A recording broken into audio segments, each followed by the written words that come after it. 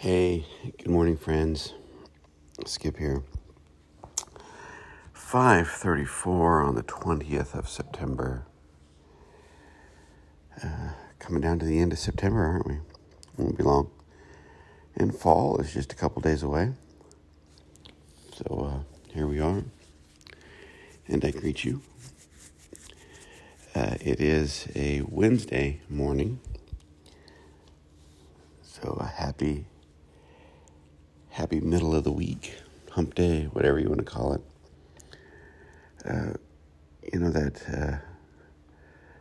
old Loverboy song, everyone's working for the weekend, is true.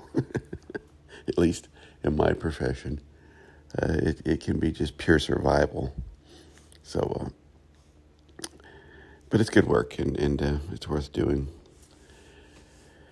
I want to talk today about being self-critical, or in general, critical thinking.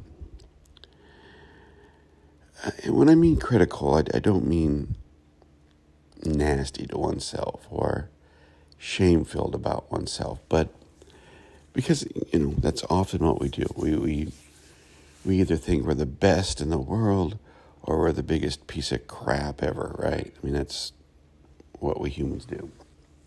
I'm not talking about that. I'm talking about being able to see honestly one's mistakes, honestly one's motivations, honestly one's agenda, or at least as honestly and as clearly as one can at any given moment in one's life. So let me begin talking about that sort of self-analysis, self-awareness, critical thinking aspect of oneself by saying that it's incredibly rare for someone to truly be self-analyzing. I don't have any hard statistics, but I will tell you that, on a spectrum, most people lean towards either the inability to think critically or the denial of what they're thinking. Because, and here's why, not because they're bad or evil people, but because one of the things that is programmed into us and taken out of us very early by the false reality we've created is the ability to think critically of one's self. Because we have to establish ourselves as the dominant figure in our reality, right? In order to survive, we develop an ego that is the dominant ego in the world. We literally are told often, certainly figuratively are told often, that we're the center of the universe.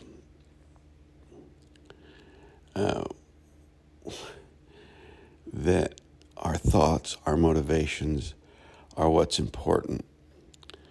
And we almost automatically buy into this idea that if I think it, or if the individual thinks it, I should say, then it's right. That your idea, your opinion, your concept, your wants, your needs are really somehow the center of the righteous universe, if you will. Now, there's no doubt that we need to take care of ourselves. We need to meet our own wants and needs. But when that is not tethered to awareness and critical thinking of one's motives, of one's agenda, then it's not tethered. Then it's, you want to know where arrogance comes from? There you have it, my friends.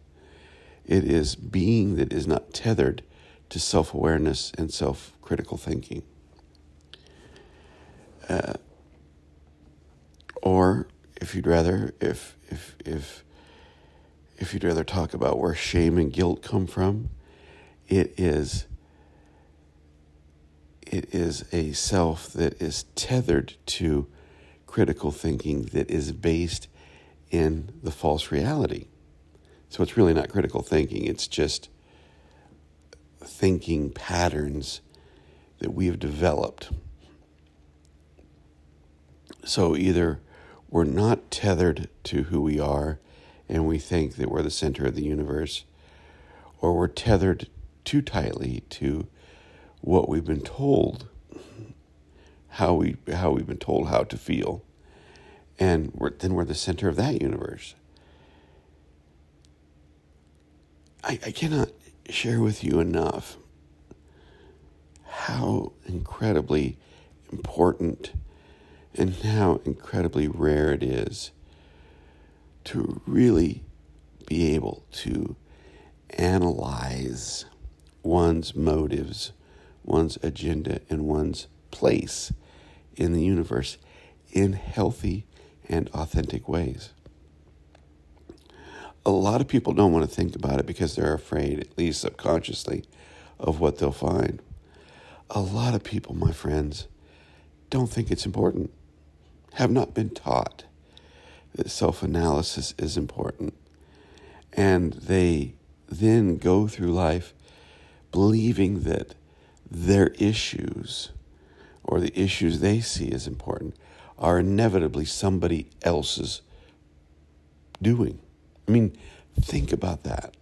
Think about how much or how often you see on any media people saying it's their fault, or I'm a victim of that behavior, or those people did it. What that is this tendency to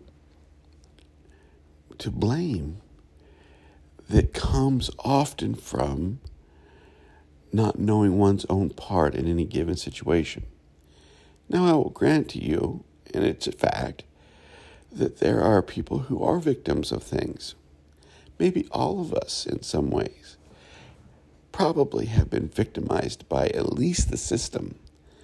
But some people have really been through horrific stuff, and I acknowledge that. And that trauma needs to be dealt with in healthy ways. I'm not talking about, the extreme sort of trauma that we all experience. I'm talking about how we think just about ourselves in general. How do we think about ourselves? Do we go out of our way to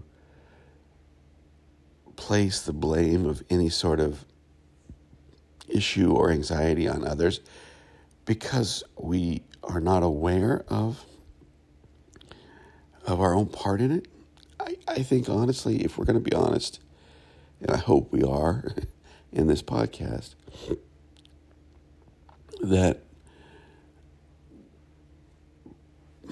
a vast, I don't want to give you a percentage because let's say 80% of the time, that's true, that people focus outward because they don't know how to focus inward. They blame someone else's anxiety, or they blame someone else's behavior, or they blame someone else's, rather than say to oneself, okay, that person's behaving that way, how am I behaving? That simple fact, it's just, frankly, often not there. And it's not there because it's not taught. It's rarely taught. Truly being self-critical, true self-analysis is not taught for the most part. And it's taught even less now, maybe. It took me a long time. I took a long time working and going back to school to finally finish my degree. And, we're talking 20 years here. And the degree that I received, I had to go to the campus of the college I went to. And I could see this sort of evolution happen from when I first started back in the 90s to current time that the emphasis on truly critical thinking was not as important. I don't think it's as important, unfortunately, in our society, that we have somehow equated our personal opinion with absolute truth. And maybe that's the way it's always been with humans, but I really see it now, and especially the kids I work with, that there's this idea that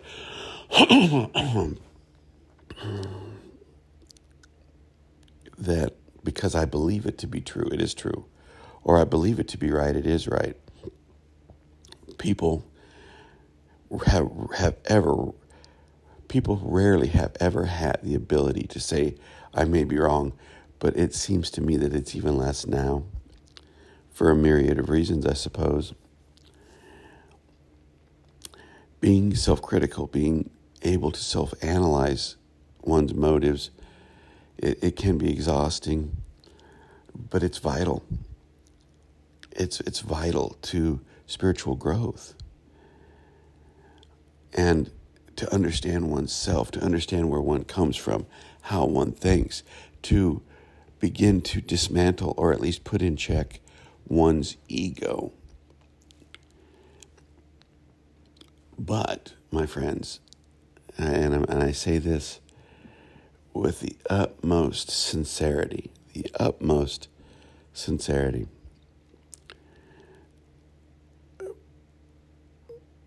the vast majority of people you will run into in a given day have not been taught, do not have the ability to say, how much of this situation is my fault? Something that simple. How much of any given situation, how much of any given dysfunction is the individual person's fault, or what part do they play in it? Now, sometimes people don't play a role in something, right? Or a or even a positive role. But we're, because we have all been formed by a false reality, we all have some karmic or negative role to play in every interaction. And I think spiritual growth contains within it the ability to see oneself critically, to be honest with one's self about one's motivations, about one's actions,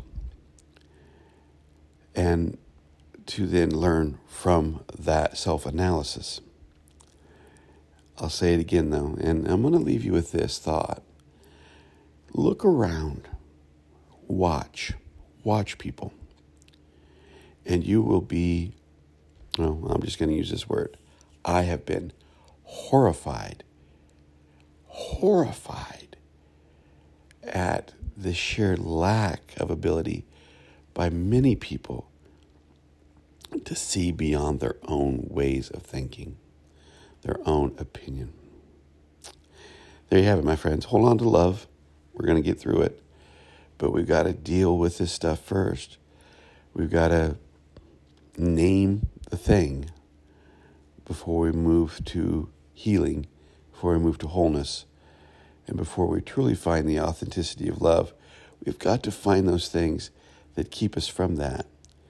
And one of the things that keeps us from our own authenticity is our own inability to think critically about ourselves. There you have it. Talk to you tomorrow. Bye-bye.